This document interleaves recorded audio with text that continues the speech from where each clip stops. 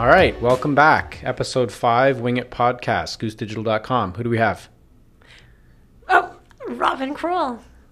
Kevin Butler. Riley Murray. Michael Turksani. Okay, today we are talking about customer journeys. It's a new lingo, Kev. It's the new way of marketing, I think. It's the new buzzword. Everybody's latching on to customer journeys. We're going to latch onto it too. We already have been. I think, here's what I think though. I think the days of one-off siloed tactics are well and over, right? Whether it's B2B or B2C, I think any buyer today needs to be engaged with and needs to interact back with the brand or the company. And I think when we say journeys, we're talking about a series of those interactions that are planned or reacted to through technology as a means to do so. So we're going to talk about what is customer journeys, what are customer journeys, how did we get here how did we arrive at customer journeys, quote unquote, why it's important to go through a planning process, and then how would you actually do that planning process? Because we're kind of in the throes of that on a daily basis. So why don't we talk about how did we get here? It used to be called marketing automation, used to be called automated programs. What else did they used to call it?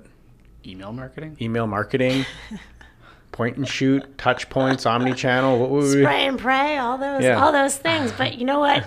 I love the fact that it's called a customer journey because the first word is customer. That's right. Everything else is just all about the automation, the technology, when really it's the customer who we're trying to attract here.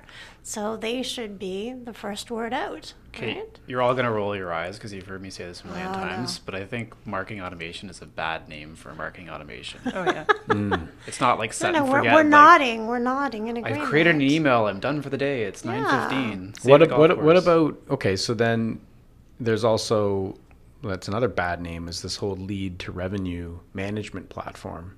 Because that silos it pretty squarely in only revenue, Yeah. right? Marketing automation isn't strictly about the revenue. It's about giving your customers that good experience that they're looking for. That's right. I know it should be like, I don't know, lead to revenue. Because, we've actually talked about this before. We're at a digital marketing conference earlier this year. And I'm on stage talking, and I asked a poll of 500 marketers who's here, whose job mandate is primarily around lead gen, and like a quarter of the room raised their hand. Right. Yeah. And so it's more like audience engagement. That's broad, but engagement, whether it's converting on revenue or filling out a form or just doing an action. Right. Or moving a customer down to that next step, whatever that step happens to be. That's right. It could be additional, survey details, or you might be trying to get people to a webinar. I mean, ultimately, a lot of the marketing's role is going to be about revenue uplift, but it's not necessarily that straightforward, just driving a lead or a purchase. It's not linear anymore, It's not right? linear, So when you yeah. talk about lead to revenue, if you sort of picture that, you would naturally think, there's step 1, 2, 3, 4. Everybody kind of goes along that in the then same you're done. direction. So nobody can see this, but Riley's, she's It's not even a step ladder. Yeah. It's like a giant circle with pinpoints in between it. Exactly. So you think of like the concept of a journey is that hopefully you're moving forward, but you might move sideways and then backwards, and it's very hard to actually, to act on it until you can visualize it, right? So you gotta walk through this whole process and think of every possible, step that a customer can take. Right. So now you've got a platform. Also, Yeah. not necessarily in the same sequential order. Absolutely. Sure. Different for Everyone's different journey customers, is sure. different, right? So I think it's map out the steps or stages you require of an audience to do a thing or that you think needs to happen in order to get to a significant milestone, but it doesn't necessarily have to be in the same That order. order. Yeah. Right. So now the platforms, to your point, are going through the entire customer journey, which means, they were a lead, they become a customer, they are a customer, and now, what does the platform do to continue that customer experience along the way? I think one of the things sorry to cut you off, but it just kind of gave me a thought is, I think one of the things we're seeing in marketing a bit now is, one, marketing owns a lot more of the life cycle. It's not just once they sign the first contract, great, they're off to the account team, and the account team now owns it. I think marketing owns all of that P&L and the money derived from it. But we're also seeing tools, strategies, and technologies to say, hey, we're going to support the in-life part of that cycle more because we actually think it's worth more than the initial contract long term. And so that's why marketers are focusing a lot more on that part of the journey now. And that's why Salesforce and Adobe and IBM and Oracle all have marketing clouds now designed to address that. Sure. That makes sense. Yeah. It's I guess it's the, I don't know, it's the value, right? So, sort of, well, it's the value of the continued customer experience, but it's also a changed focus from, once you're a customer, that's it. We know you're going to continue to be a customer, so we don't have to treat you and invest in you the same way. Well, it's not like that anymore, right? No, but I think what we're seeing is if you're providing the right experiences and the right value, customers will renew and continually invest, and in some cases a lot more than the original contract. Absolutely. Yeah, I mean, I think if you had marketing is bringing these platforms into the business that now can interact with the CRM, the service tools that are in play, as well as all the maybe marketing and e-commerce, that side of the tooling. And they're the ones that have now the ability to add that same messaging value and that overall approach into these other areas. So you don't have that, well, it just ends here and now someone else's problem. It's like, well, no, actually, with the same suite of tools, we can stitch that experience all the way through. And it might still be a customer success VP or C-level that has a level of that CRO that might have that revenue stream on the current customer side. But the marketing platform that's being brought in place is actually the technology that is underpinning a lot of that value add across their process, sales process, as well as the front end marketing process. So I think what we're seeing is that how did we get to journeys? I guess it's largely probably now we're seeing this new breed of marketing automation platforms that allow you to really kind of have a journey. In the past, you kind of, it was sort of disjointed, and the journey came from a lot of manual process stitched together. Now you have the ability and more than those ever. platforms also allow you to utilize different types of journeys, because if you're a B2B business, you can have multiple different customer paths. You can have a customer path that is the small mom and pop shop, and you can have a customer path that's going to be that giant global industry. And those are two very different customer journeys On the same system. on the same system. Right.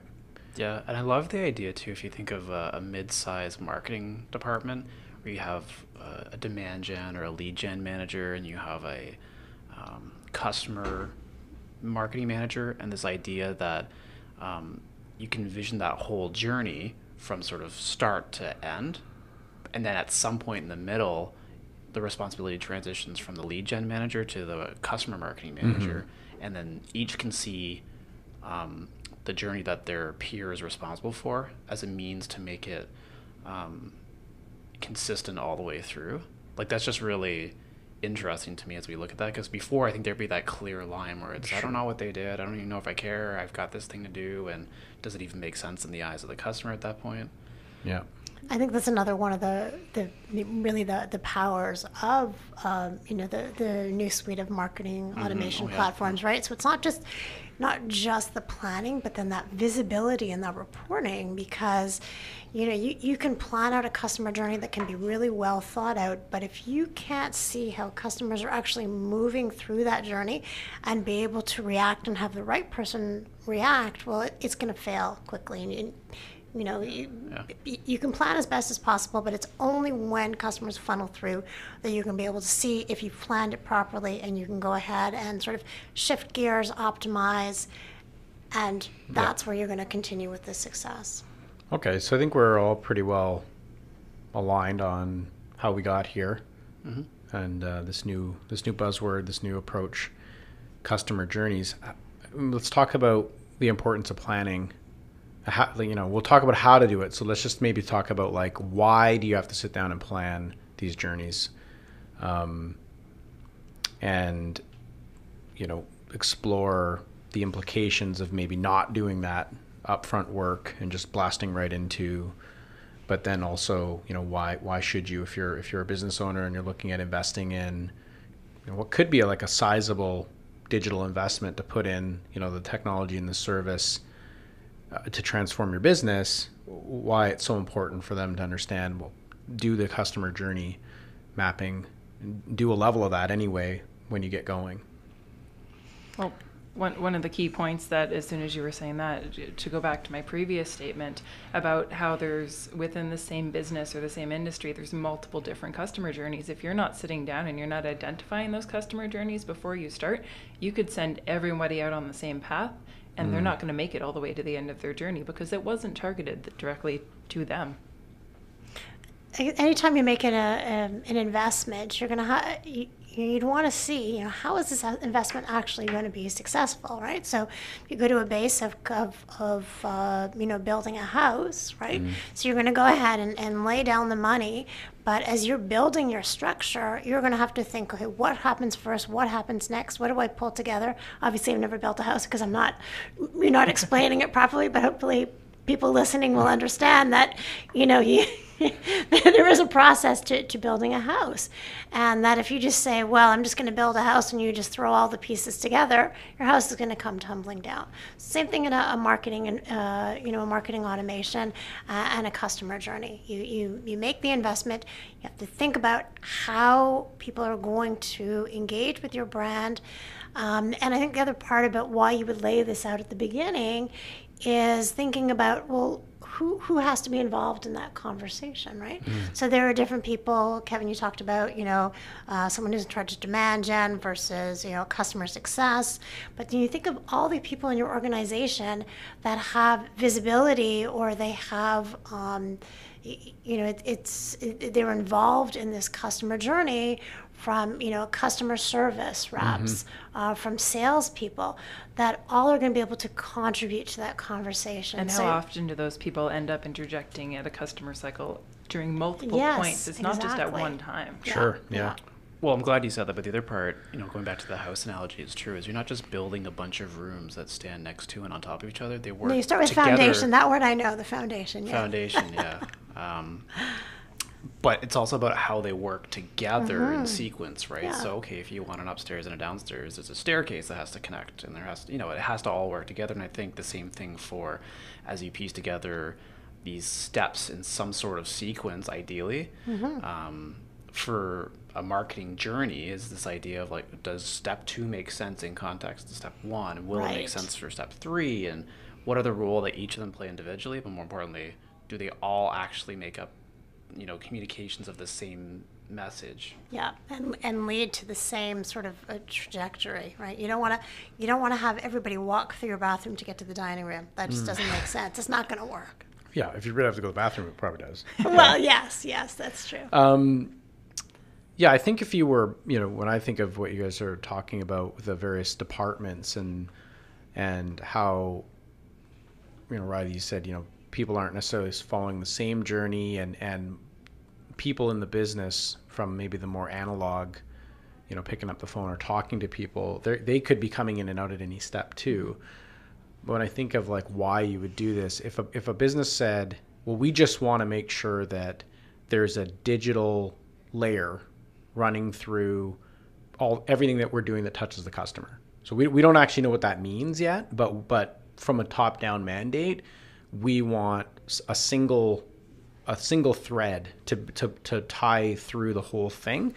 So now you guys, from a team perspective, determine what's the best way. So if a executive were to say that, be like, we're kind of already bought into the benefits of that. Like, we would obviously need to test the implementation approaches for us, but when we think of, like, the ability to get an uptick in revenue or the ability to be more efficient, we just believe that having a thread or a layer that stitches through the whole piece, that's going to be valuable. So if you started there, then it's like, well, of course, a customer journey mapping strategy sessions are going to be extremely worthwhile and get approval, because they're going to be, well, of course we want to have that conversation because you've laid the top-down mandate. Service is going to be at the table, sales is going to be at the table, and we're going to look for ways to improve their workflow and the customer's workflow, and it all works.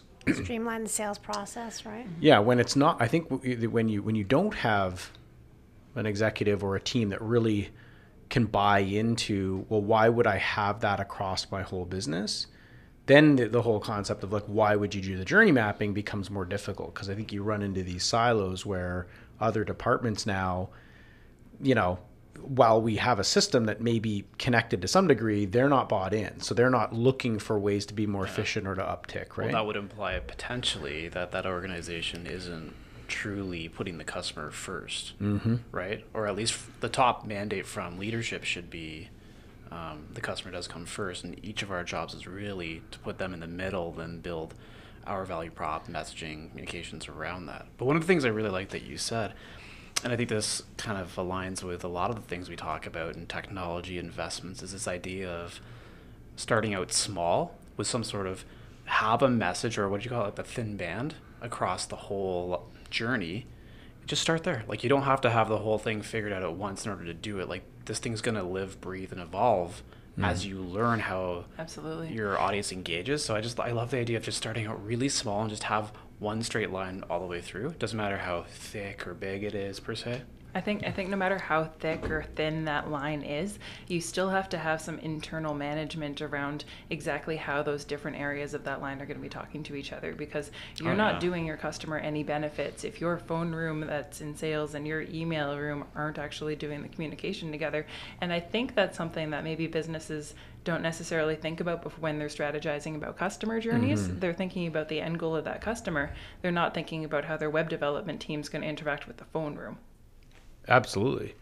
Exactly. And I think that makes it hard to sell the, vision of doing the customer journey, the broader mapping one, for sure, to begin with, because they're going to just see, well, isn't this just, a web exercise or a digital exercise over here? Yeah, exactly. Why do we need to talk about these other things, right? Not realizing, to your point, Robin, that it really all starts with the customer.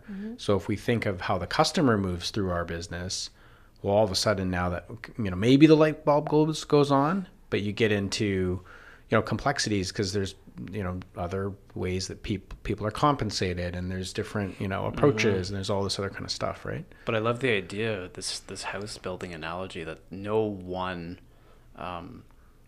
job or task in building a house really completes the whole thing on its own. It all has to work together. And I think if you define that broader strategy, and this is where the executive team has to come together and say the top priority is this, and we've identified that sales and ops and marketing each have 16% of the pie or whatever.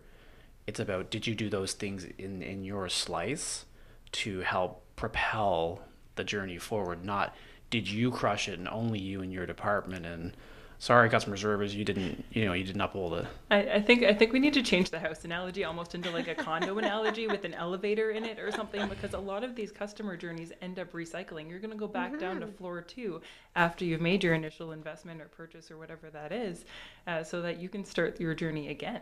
Right.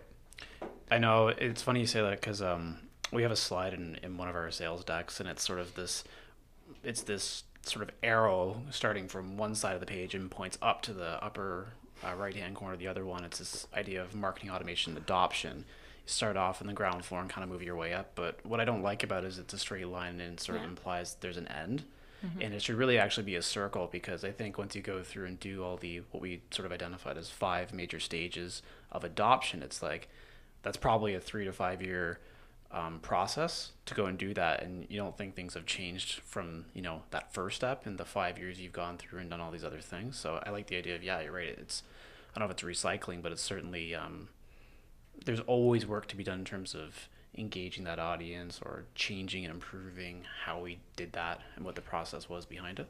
Yeah, I think it's maybe not recycling, but it's sometimes it's circling back on your steps, or it's taking a slightly different path, but you're still using the same process, and some of the same processes, but you might be using them in a different way. So if you think of a sales process for an initial purchase, and then you might have also a sales process, but it might be for an add-on component, right? So you're still going back through sales, but you're not a brand new customer. That elevator that takes you down to level 2 has been renovated. Right. Exactly. So and you're going somewhere else, but you know a little bit, and so if you need to think about it that way, because there is that circular. So customers are engaging with the same department for slightly different reasons. And so, how does that work in the whole customer journey? So, if one department is just focused on delivering one thing, so to your point, Kevin, if they're just saying, you know what, I can tick all the boxes that my process from my main, what I'm supposed to be doing, that works, they're not thinking about, well, what if somebody else is coming back to sales for something else, for another, similar reason? Well, they could be creating a roadblock. Yeah, and then you look at another reason to do it. I think there's going to be at least one more after this, but would be to sort of obsess over those stages and say, well, wait, what does that actually look like when they get to that stage? If they make it to a credit process, and all of a sudden, like, what happens? Like, do they get 15 emails a day? Like, do they get a million phone calls? Like, and we've just created this customer journey that like looked and felt so great up here and over here, and then all of a sudden it follows into a portion of the environment, and where maybe it just destroys faith in the customer's eyes, right? So right, and then if you're not thinking about that, you haven't thought about what it's like for the customer. Exactly, to get those 15 emails, when if you think about the longer journey, you think, oh, well, maybe we can consolidate that into 1 or 2 emails, and then you're actually doing the customer service. And if you can say that in 2 or 3 emails instead of into the 15, you're actually shortening the cycle to move to the next step. Right. So you're benefiting the business, but you're benefiting the customer as well. And that can only happen when you're looking at the bigger picture journey. Like we're doing, one of our clients has quite a sophisticated journey we're actually working on right now. And one of the things that we've seen is there's probably a human tendency to get caught up in the numbers. Is it, 5 emails? Is it a dozen emails? It doesn't matter, I don't think. Like, a number's a number. It's more like, what does the journey require, and how does this actually help the customer experience? If it's a really complex business, then maybe it does require a lot of emails, and maybe that's okay. I mean, there's a level of education with the audience to make sure prospect, customer, whatever, that they understand why they're getting so many emails. Their communications have to be tight and clear in those emails to say, hey, this is why we're doing this.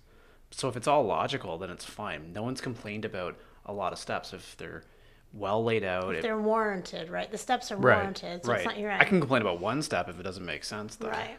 Yeah. Well, I think, people can complain about steps anyways, but I think what we're saying is if you lay it all out and you can see it, you can say, well, okay, we believe this is logical, and oh, geez, we realize that's actually a problem, because when you do go down to the second floor and then you come back up, you will get 5 more emails, or, those don't make any sense. When you go down there, they don't even know you're a customer, or you're not leveraging the digital telemetry that is available to you to sort of inch that process along, and you're just sort of treating everybody like a cold situation, right?